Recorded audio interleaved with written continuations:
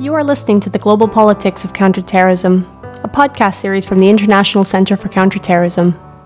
In this series, we explore recent geopolitical shifts and the impact on human rights and the counterterrorism agenda.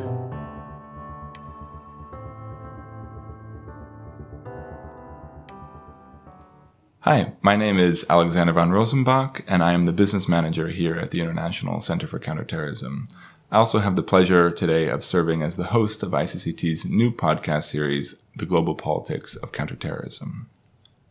Today, I'm joined by Naureen Fink. Naureen is Executive Director of the Soufan Center and a Senior Advisor at the International Peace Institute. Previously, she was a Senior Policy Advisor on Counterterrorism and Sanctions at the UK's mission to the United Nations, and she's also worked with UN Women and ICCT, amongst many other positions. Naureen, welcome to the show. Thanks, Alex. It's great to be here. I wanted to start today's conversation by unpacking Naureen a little bit as a person. I think it's always important when we have high-profile experts here to learn a little bit about how you got into your position. And I'd love if you could tell me how and the why of how you found yourself in this role in CT. Sure, you're starting with the big questions. Well, I've had, as you said, a sort of unique experience in being able to work with think tanks. So I've been working with IPI and the Global Center in New York, and certainly now at the Soufan Center, but also working with the UN, as you said, in CTED, UN Women, and they're very different roles, right? Very different bodies.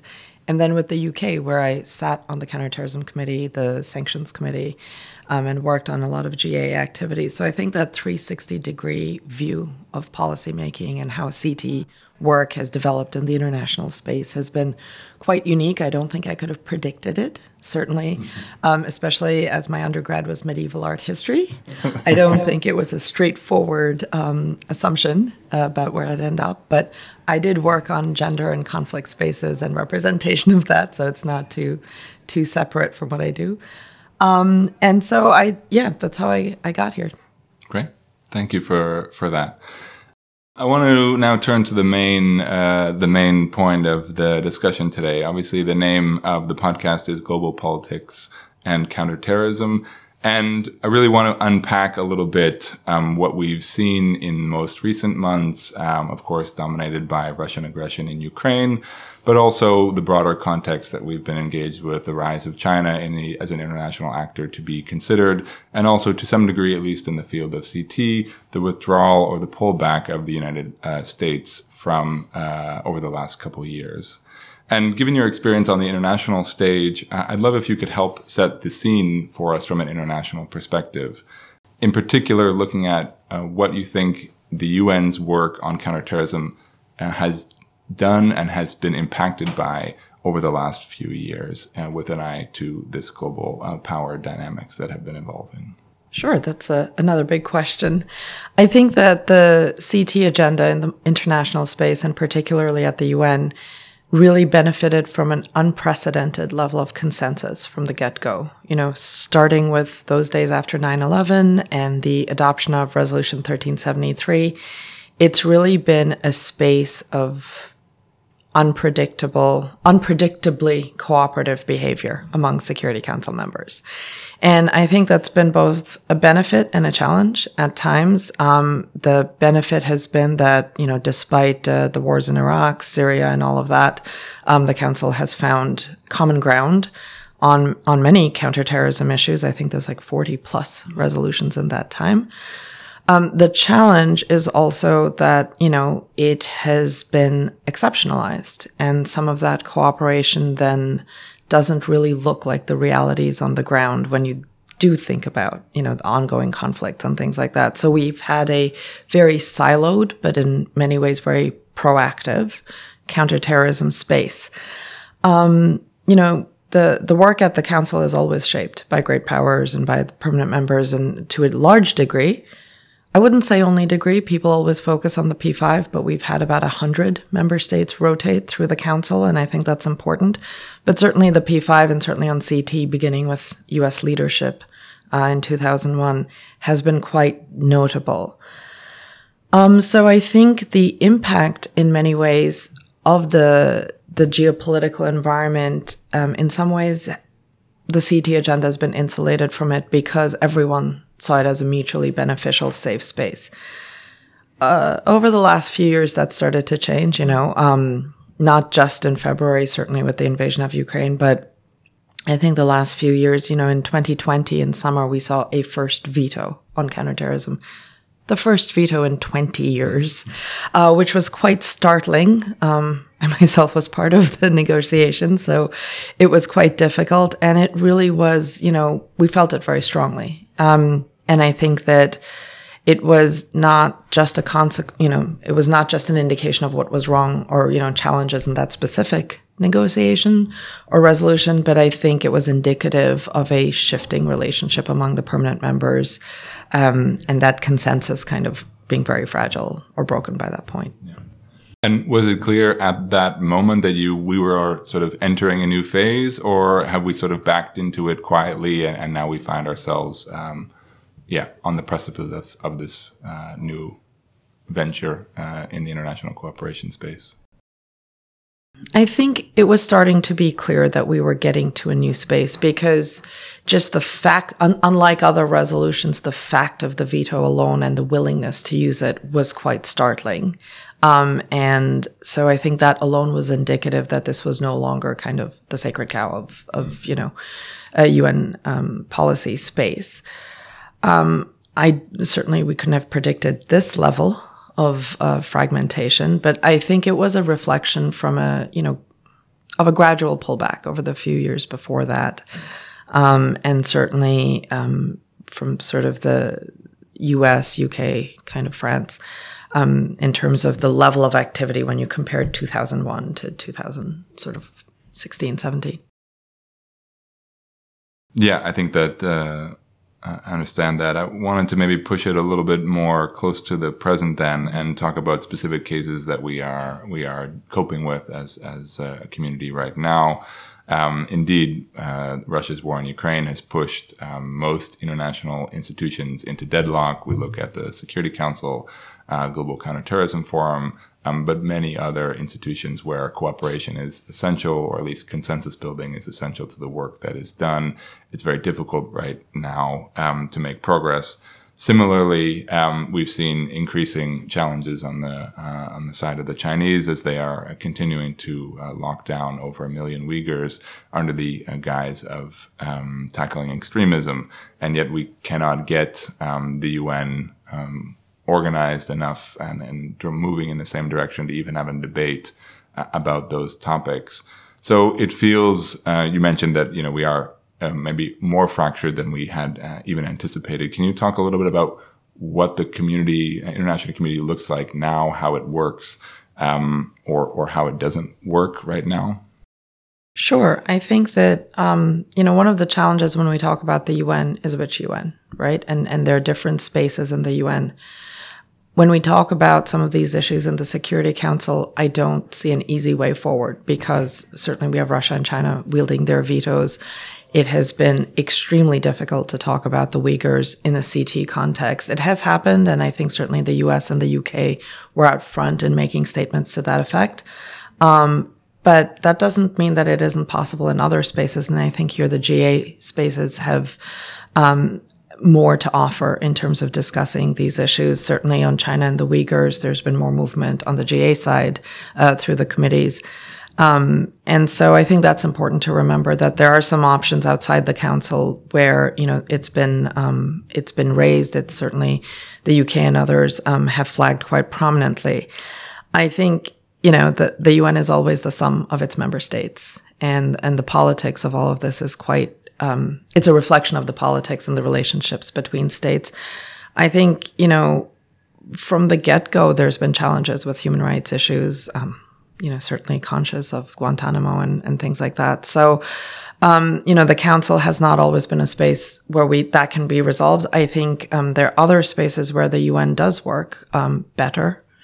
For example, what are you thinking about there? Well, people keep saying the UN is deadlocked, but it's adopted about 8 mission mandates, I think, since February. And if you are a resident in one of the countries where the UN missions are, that might be something you're quite grateful for. And council members have been able to work on those mandates, even if they're technical rollovers, but There are negotiations taking place.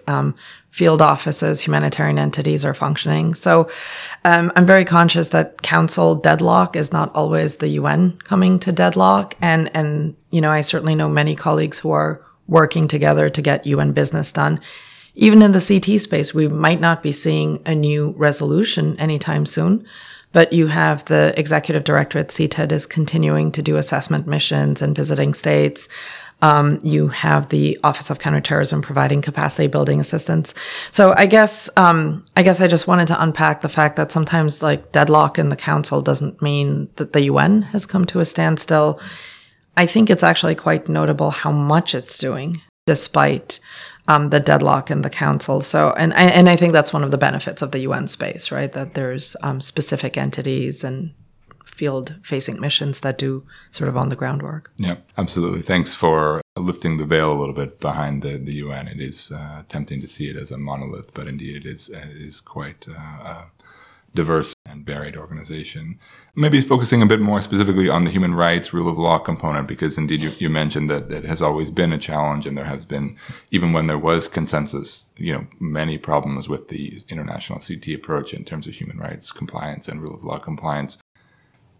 But as an institution that is really focused on driving those issues forward at the national level, but also the regional and international level, we're really curious to know, from your point of view, where are the opportunities to continue to advance that agenda? Is it indeed at the different agency level? Is it more on the ground? How can organizations like ICCT and your own and others who want to work on these issues continue to drive forward even while the complexities of the international scene remain very challenging? Sure. I think their opportunities are always there because you have member states who are always, some are always keen to make sure these issues are up front. And I think that's very important to remember that as it's difficult sometimes to work with member states, that's also where there are opportunities. And certainly many have put forward priorities on human rights. I think a couple of points are really key. There's been a lot of discussion about the relationship between the counterterrorism agenda and human rights, and the fact that sometimes resolutions are not as strong in terms of articulating human rights obligations. But of course, the human rights obligations are treaty obligations independent of the counterterrorism agenda. And I think, whether we had 1373 mention human rights or not, those obligations still exist. So where the system, I think, can be used better is in terms of accountability and follow-up and sort of monitoring and, compliance. I mean, for example, a couple of years ago, UNITAD presented sort of definitive evidence about a genocide against the Yazidis.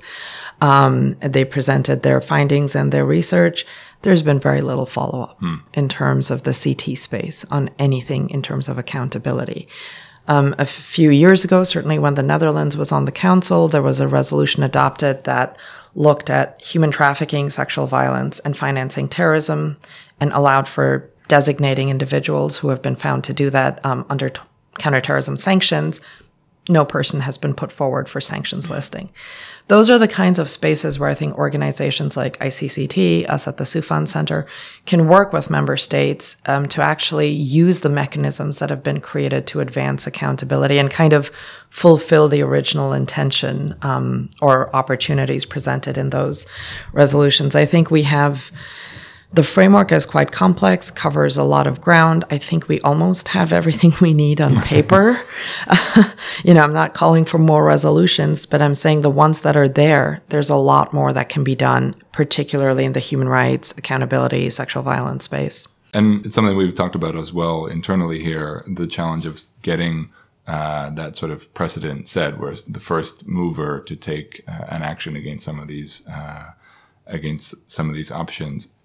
Do you get a sense of why there is hesitation to take up some of these resolutions and put them into practice? What is the reason why we haven't, for example, seen anyone onto that sanctions list, in your view? Ooh, I think it's a complicated Venn diagram of, political interest and sort of political engagement. You need a sort of high level of politically proactive representatives who want to do that. They're quite technical. So a lot of times by the time a state has come onto a Security Council, the 2 years that non-permanent members are on goes by very fast. And for many states, to go out on a limb on one issue like this means taking away resources from other big flagship issues. So it's kind of a marriage between the sublime and the technical, Many states have these great ambitions about doing big picture things, but when you get onto the council, it can feel a bit like death by a thousand cuts in terms of the workload, and in terms of the technical detail. So I think that's my answer. I'm hoping that there isn't something more behind it. And, accountability is always a challenging longer term investment. And I think for many states, dare I say, it's the more unsexy option because it's a long grinding road. Yeah. But I think there are opportunities, and I think the negotiators who created those spaces really meant for them to be picked up. So I hope there will be states. No, great. I'd love to talk just one more second about the accountability side. What role is it? Accountability between member states that you see that is lacking, or is it something that as a civil society we need to be better at holding UN member states to account on? What is accountability in your mind, and what is missing right now that we can do better on? Sure. I mean, there's many answers to the question. On one hand, since about 2014, every resolution that has talked about ISIS, right? And at the same time, we've seen globally prosecutions for ISIS-related crimes are quite low. So that is a member state responsibility about, investigations and prosecutions. Like I said, the example of the UNITAD evidence is really quite striking. They've presented all that, and we haven't really seen it picked up and used. So that's on a member state level. I think there is a real need to make sure that the crimes that were pushed by these resolutions and member states called for are actually, they're actually prosecutions for them. But among the council members too, there is generally a lack of accountability for non-compliance. Right, it's quite technical, but the executive directorate visits states, they produce these reports. Many states, including kind of more progressive, like-minded states, are very uncomfortable making these reports public, which makes it very difficult then for civil society members or other parts of the UN to hold those states accountable through the council mechanism. And very few states, as I said, are willing to take each other on in a public forum. So there's many layers where I think the accountability question is sort of left unfulfilled. Great. I mean, accountability is something that I think is vital to our work, and I know to your own at the Soufan Center. So it's something that we want to keep coming back to every time that we have an opportunity to. So thanks for sharing your thoughts on that. I wanted to spend one more minute talking about maybe how this affects Europe. We are a European institution. We have a global reach, but indeed many of the folks who will listen to this podcast will be situated in a European country, thinking about their own national challenges and how they can contribute to wider international CT agenda. So I wanted to ask you specifically with an eye towards Europe, do you still see, what role do you still see for European values? We know what those are. Europe champions them quite loudly. Human dignity, human rights, the rule of law, the holistic approach, those kind of things. How do those fit into the UN architecture? And, what shape should they take in the next coming years?